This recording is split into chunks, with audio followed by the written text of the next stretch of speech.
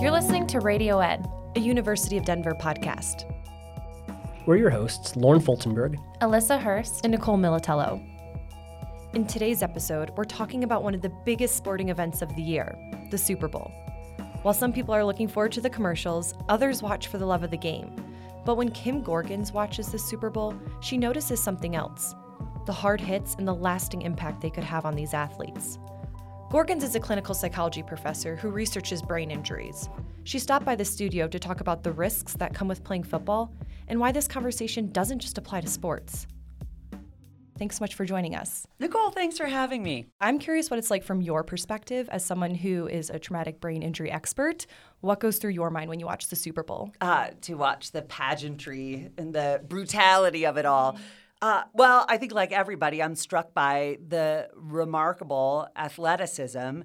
The difference in my perspective, I think, is that I have a lot of relationships with retired NFL players, some of whom have 1, 2, or 3 Super Bowl rings, and their story is very different, right? It's not the glamour of a highly publicized sporting event with, billions of dollars in advertising. Their experience is most often being scared and depressed and, to have a third knee replacement on the way and to feel scared about the runway they're looking at for the rest of their lives. Do you think that they're really aware of what they're getting themselves into when they join the NFL, when it comes to brain injuries and things like that? It's such a great question. And this is really where the field is right now, that we don't know enough about how to predict who will have these relatively low frequency but terrible outcomes. So that might be dementing disease, for example, or even the kinds of more likely consequences like pituitary gland changes and changes to the hippocampus in the brain, for example. Those are much more common, and there are behavioral problems associated with that, but it's not dementing disease like we've talked about. So we don't know how to tell players how to be safe other than don't get your head knocked around. And we don't know how to identify the people who are most likely to end up in that circumstance. Okay, so with the research that we have now, do you think that there needs to be a bigger emphasis on educating, or do you think that there's already a good job of doing that out there? The NFL, to their credit, does a fairly great job of protecting their athletes. They're really smart about preseason and game season policies. For example, just this year, there was a report that their preseason practice concussion rate went up 44% from last year. And so it's being debated right now in their collective bargaining agreement whether they should get rid of contact in next year's preseason practices. Like contact altogether? Altogether. Interesting. So the NFL responds really quickly, and they may have been forced to do that, right? Their hand may have been forced, but they are very protective of their players. The real beef with the NFL has been that for players after retirement, which is right in the long term where they're going to have more health complaints, chronic illnesses, that's when the NFL really turns their back on them. That's a complaint that players have. Do you think that there is a safe way to play a high-impact sports like football, like maybe with different helmet technology or equipment?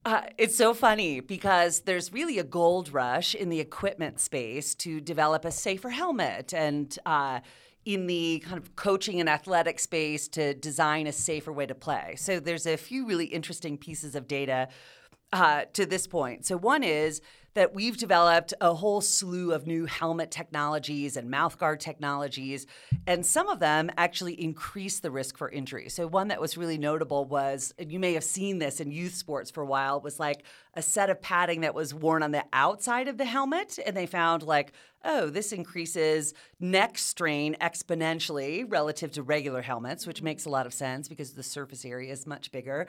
And then when they did research with fluid-filled bladders inside of professional helmets, they found that the severity of concussions was much greater. So for each step that we take towards figuring out the biomechanics of injury, and how to better protect players. Like, we take some unintended step backwards where we make things accidentally worse. Right.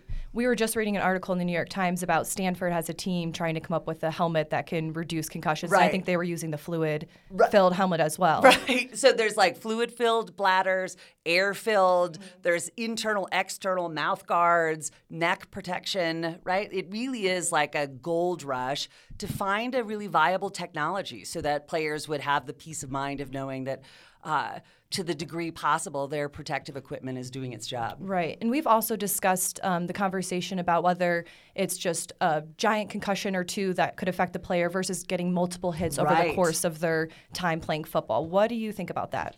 This is probably the most important point of this whole conversation today, that there really is no research to suggest that one or two isolated concussions has any relationship with long-term poor outcomes. There is a relationship between even a single really big injury and long-term disease. And the other area of real concern is the accumulation of what we call subconcussive blows. And these are in the area of 25G impact, which is like getting punched in the face, but it's a much lower G-force impact than a traditional helmet-to-helmet hit. The accumulation of those kinds of blows is stunning, and I can share these two pieces of data from high school and then from college. So this research embeds what are called accelerometers in helmets. So these measure force of impact, direction of travel, the biomechanics of the impact itself.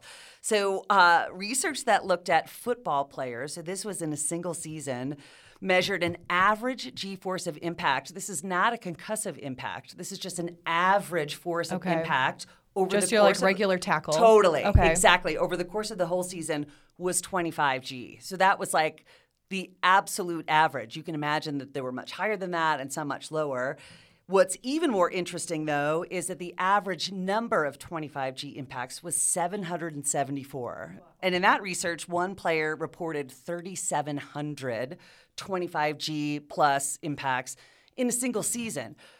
The same research looking at college players finds a slightly lower G-force of impact, about 20 to 22, but double that many impacts in a season. So in that research, it was 1,444.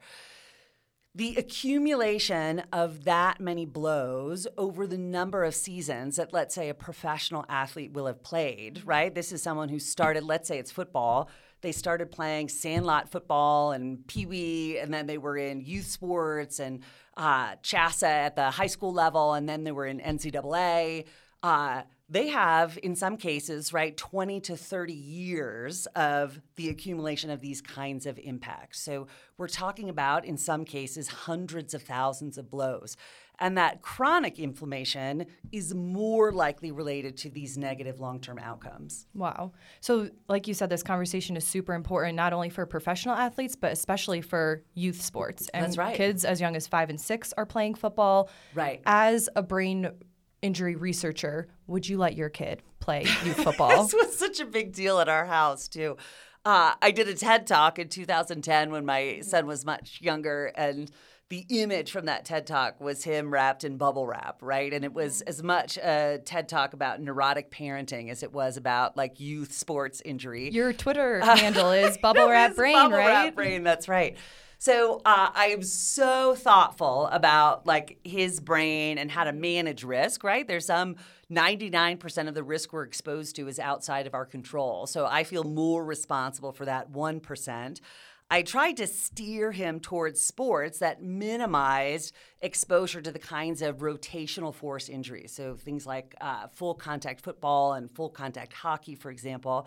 So I pushed him towards ultimate frisbee, where, of course, the benefits of running around and team membership and cohesion and the kinds of spirit of play and gamesmanship were all there, but the risk for injury was much lower than it is for some of those traditionally contact rotational injury sports like football, rugby, hockey, soccer in some cases too. Do you think that there's a specific age where it's okay to start playing tackle football?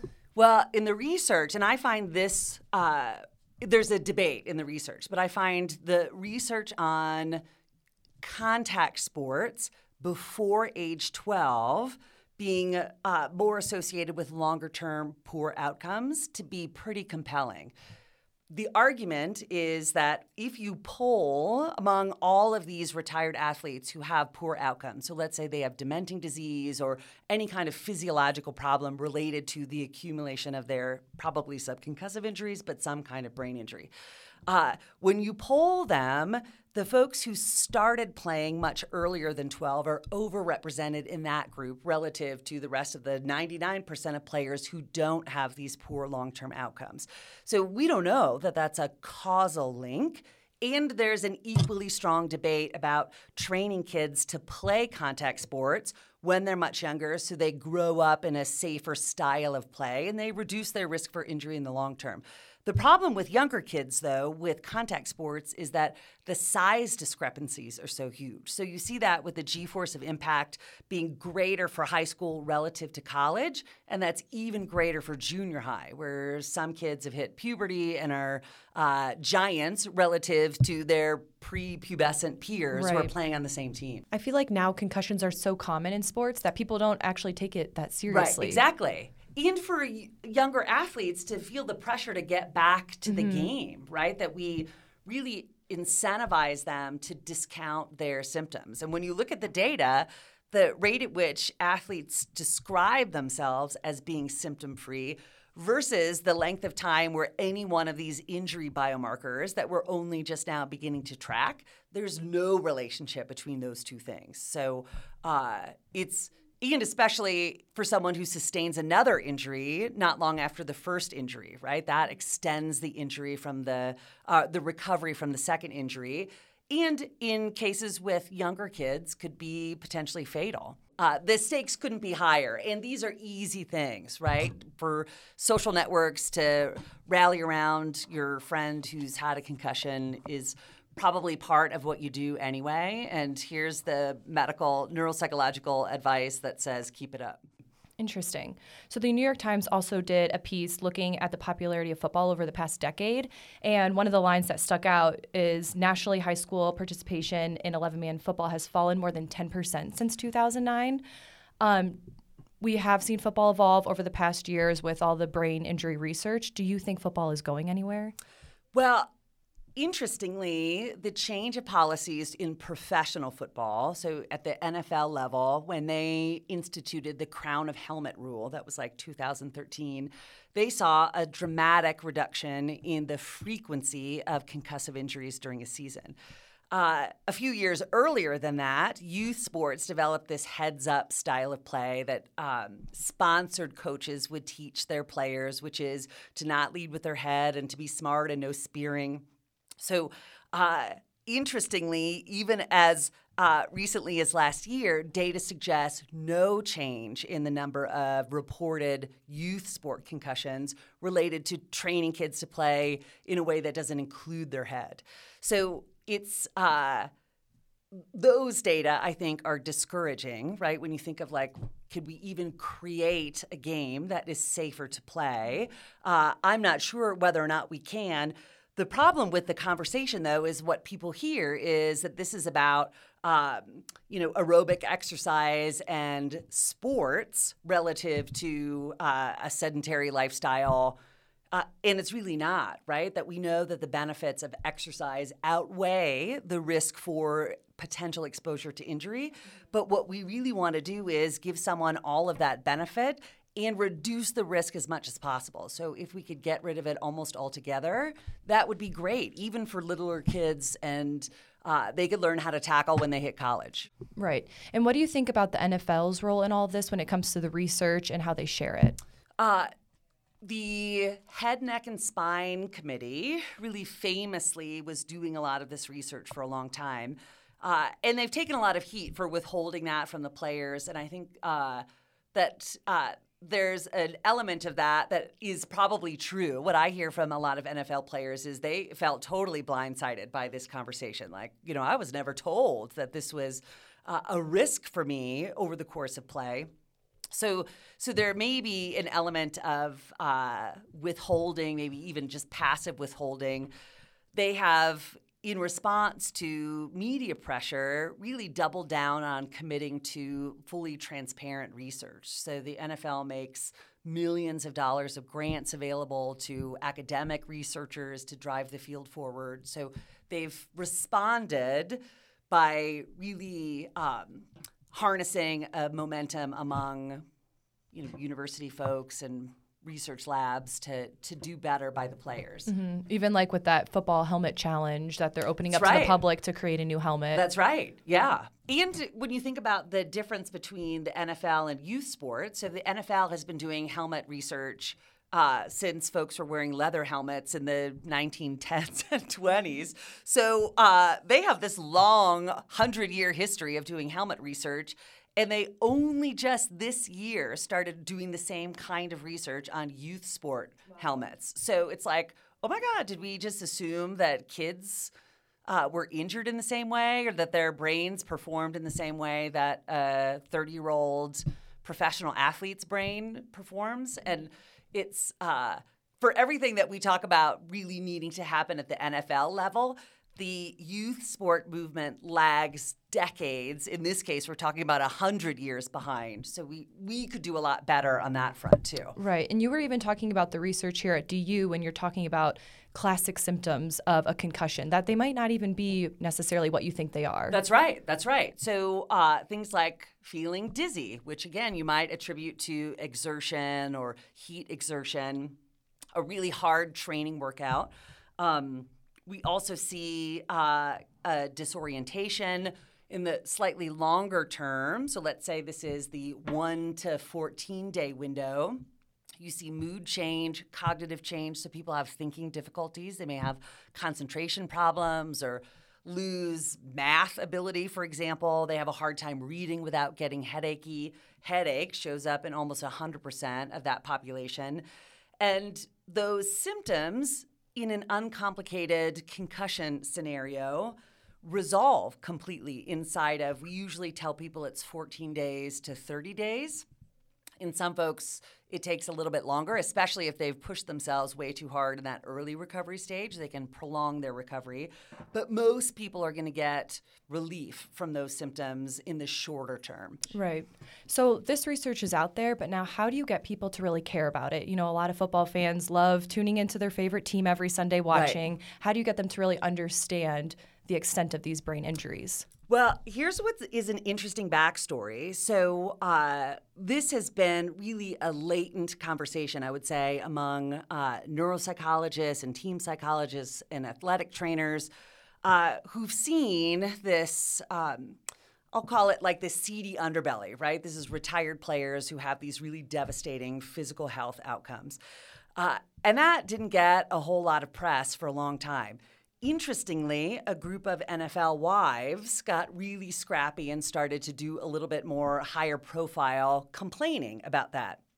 And there's a double-edged sword there, and I do a lot of work with NFL wives now to walk the line between catastrophizing and drawing too much attention to the plight of their husbands and, right, like really genuinely drawing attention to something that is remiss in the management of players and player health.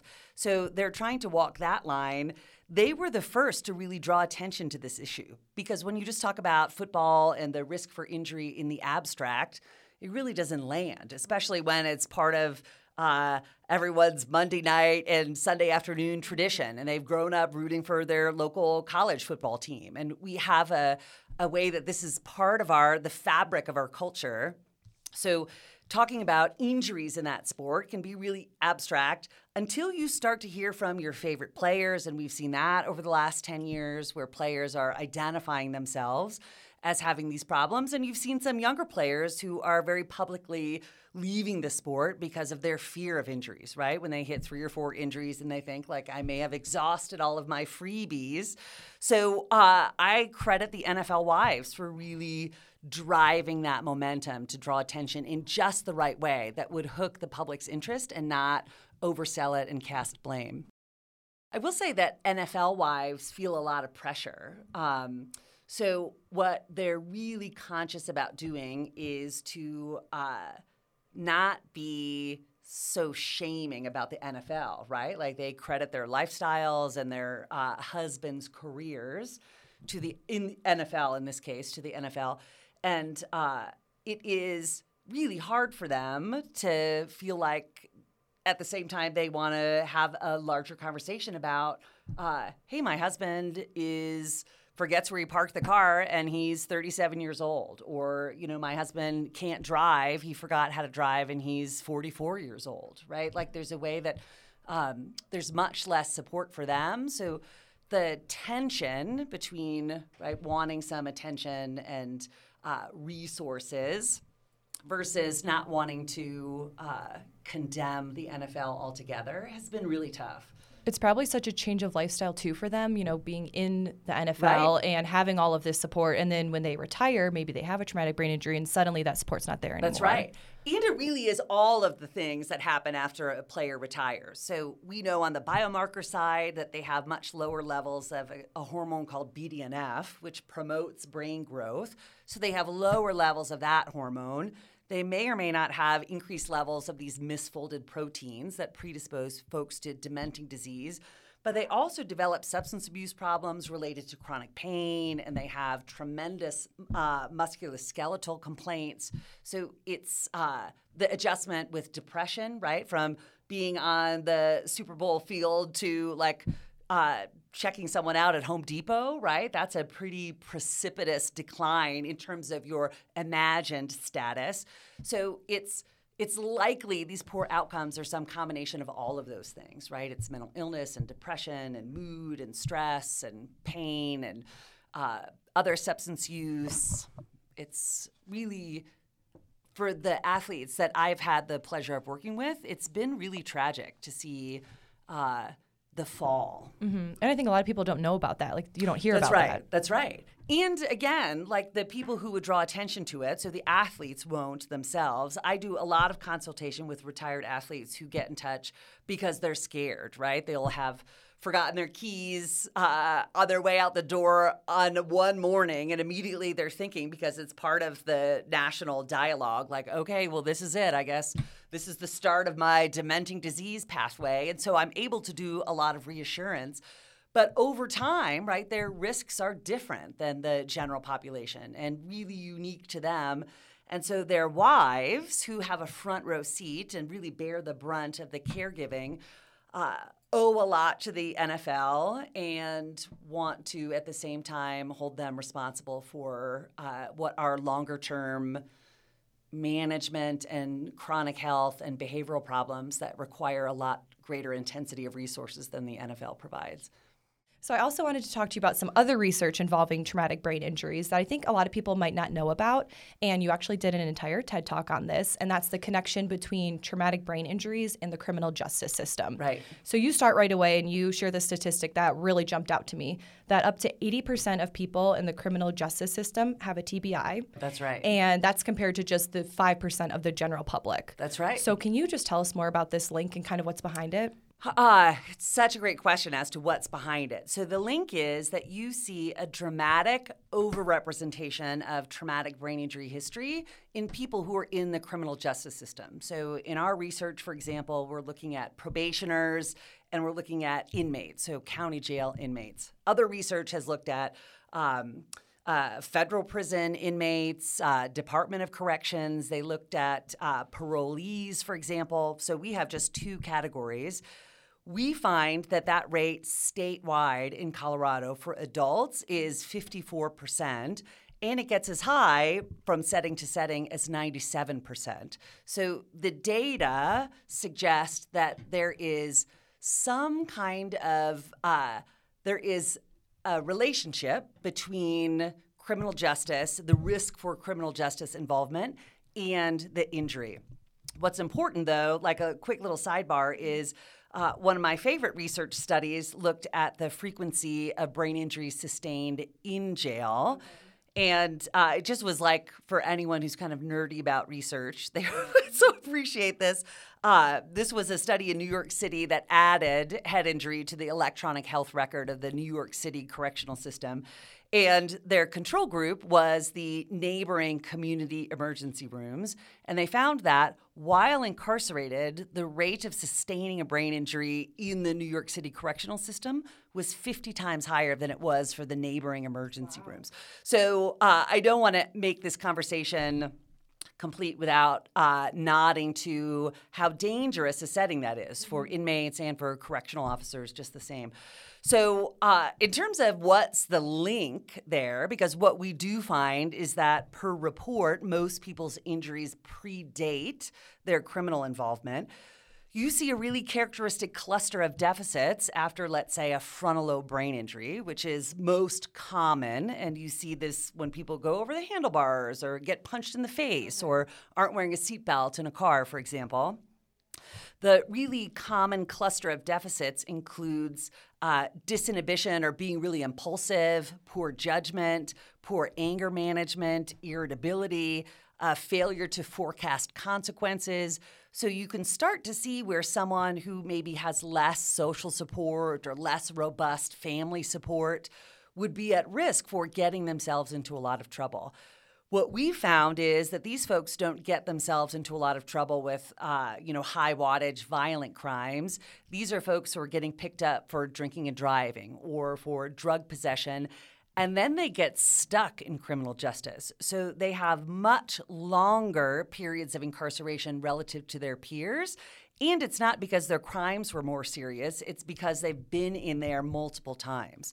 So there's a way that the deficits associated with traumatic brain injury create a vulnerability to law enforcement problems. And in the same way that it does with developing a substance abuse problem and mental illness and risk for suicide, that you see this really troubling circular relationship between the injury, substance abuse. People who are abusing substances are more likely to sustain a brain injury. People after brain injury are more likely to develop a substance abuse problem. So you see this cycle that becomes really vicious for the folks who are stuck in that system. Mm-hmm. And you also shared that the numbers are a little bit different, specifically for women. Right. So what more can you tell us about that? Well, this is a conversation that no one is having. And there's a part of this conversation that is community-dwelling women. So this is specifically looking at women who've been exposed to interpersonal violence. And those data, our colleague here on campus, Anne DePrince, has really pioneered some of those data. Her data just overall suggests that 1 in 7 women has been exposed to interpersonal violence. But more stunningly, when you poll them when they hit either an emergency room or a shelter, 90% of them have a history of traumatic brain injury. So in a community-dwelling sample, you see this risk for traumatic brain injury history, and in particular, this pattern of repeated injuries. So in that TED Talk from 2018, I described these women as looking just like retired NFL players, right? They have the same kinds of chronic health complaints, but there's no media attention for them. So this is like such an important platform to talk about. In our research, we're looking at those women who are incarcerated and on probation. And what we find is 97% of them have a history of traumatic brain injury. So there's something uniquely vulnerable about some women, and their rate of sustaining violence-related multiple traumatic brain injuries is much higher relative to their male peers who are incarcerated. And those kinds of injuries are associated with even poorer outcomes. Mm-hmm. So we're trying to design wraparound programming that might better address the unique vulnerabilities of that population. So going along with this conversation, a new study just came out, and researchers found that a majority of people who experience homelessness may have suffered a traumatic brain injury. So this goes right along with the criminal justice system conversation we're talking about, domestic violence. These are huge societal problems. Why do you think that we're starting to learn about all of this right now? I loved this study. So this was a Canadian research study that was reported in The Guardian last month. And in that research, they looked at U.S., Australia, Canada, Japan, South Korea, and the U.K. So they combined all of those data and found that the rate of traumatic brain injury history among people who are homeless was 53%. So way exaggerated relative to the general population, which for all brain injuries is about 8.5%. For moderate and severe injuries is probably closer to 3 or 4%. So we here at the University of Denver, with the Burns Center for Housing and Homelessness, just launched a study last year to look at this same phenomena. So to look at the overrepresentation of traumatic brain injury among people who are homeless. More importantly, the question that the Guardian article begs, which we're hoping to address, is what is the relationship between the brain injury and homelessness? Mm-hmm. So is there a causal link between having a brain injury and ending up homeless? Or what we also know is true is that being homeless creates a vulnerability to interpersonal violence. That is not the case when you live in a home or you have the kinds of psychosocial protective variables. So do most of these folks sustain their brain injury while they're homeless? And nobody really knows that. So we're going to look at those data across the state of Colorado in urban and rural centers, interviewing literally every homeless member of 4 communities across Colorado. We're rolling that out in January this year. Okay, so now that we're aware of this research, what's the next step? What can people do? Well, I love that we can talk about this before we close. So what we know about the stigma for brain injury is that not only is there an emotional cost for the persons with brain injury, but there's a tangible cost in healthcare. So we know that healthcare professionals, for example, have greater bias against people with brain injuries relative to people whose limbs are injured. And we know that that translates into poorer care. So there's a tangible healthcare cost. And then there's the kinds of stigma that employers and friends and families might have, which lead to social isolation, unemployment, unemployability for the person with the brain injury. So it goes beyond just the emotional reaction of not feeling seen in the community. This is an invisible disability, so it's unique in that way. What has worked in research to combat stigma has been education. So that's always been the standard. And I recommend the CDC Heads Up webpage that has great data, especially on mild injuries. And then the U.S. Brain Injury Alliance, it's like usbia.org, has great information about state-by-state resources and statistics, and they have all of the CDC data there. So the first step is education, right? How big a problem is this? How likely is this to crop up in my social circle or in my family? And for countless people out there, it already is in their family, and it may be in their own history. And the second piece of that is to build a social network that includes someone who talks about their brain injury, to normalize the conversation and to be willing to be kind and be patient with someone as they're rehabbing, which can take years and years. As a rehab psychologist, we talk about rehabilitation being a lifelong process and capitalizing on the plasticity of the brain, right? We're not just going to recover function in that first 6 months. But to immerse yourself in that world and the willingness to have the conversation and be open to it and to meet someone where they're at is really immeasurable in terms of the social impact. Interesting. And I'm wondering, too, the research out there on Alzheimer's about what can help people that have Alzheimer's improve their cognitive function, does any of that overlap with things that we can do for people with traumatic brain injuries? I love that. It's the exact same. And thank you for pointing it out. It really is the exact same constellation of recommendations. And it is so old school. And I'm sure family medicine doctors who took horses and buggies to clients' homes were giving this same kind of advice 100 years ago that we're still giving, which is it's partly nutrition, it's partly exercise, it's partly getting a good night's sleep, and it's partly stress management. And all of these lifestyle factors combine in ways that are extraordinary from a physiological perspective, right? And I confess to being the person who has always scorned at my nutritionist colleagues, and I would think like, well, how important can it be? Like, okay,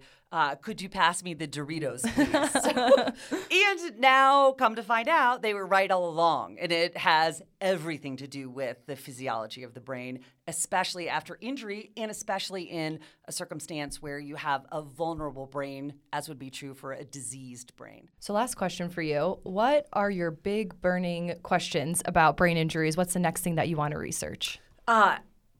So I feel so lucky here at DU because we have really the world's most extraordinary researchers. And I have the luxury of working with them all the time. And I know them to be so humble. They don't hog a lot of the limelight, but they're really changing the national stage. And on a global level, we have a lot of colleagues with appointments at global health institutes who are really changing the dialogue worldwide about brain injury and brain injury research. My real passion is, obviously, I've done a lot of work with prevention and injury prevention, and I still do some consultation on research design with helmet technology, for example. So I think there is a great conversation to be had. We could do better at injury prevention. But my attention has traditionally been on this downstream model. So the folks who end up in criminal justice because they burn through all of their family and friends, or the women who end up homeless because they've been exposed to 20 years of interpersonal violence and hundreds of brain injuries in that context, and the aging adults for whom we have very little resource available. So these are folks who may have dementing disease. So, for example, Alzheimer's or Alzheimer's-related dementias. When we talk about football, we're talking about chronic traumatic encephalopathy. There's almost nothing available to those folks. So I've really been drawn to addressing the vacuum of their treatment needs. And not only for them, but for the caregivers too. Great. Well, thank you so much for joining us. Nicole, thank you for having me. To read more about Kim Gorgon's work or watch her TED Talk, visit our show notes at du.edu/radioed. Be sure to subscribe and check back for new episodes every other Tuesday. Alyssa Hurst is our executive producer, Aaron Pendergast mixes our sound, James Swearingen arranged our theme, and Tamara Chapman is our managing editor. I'm Nicole Militello, and this is Radio Ed.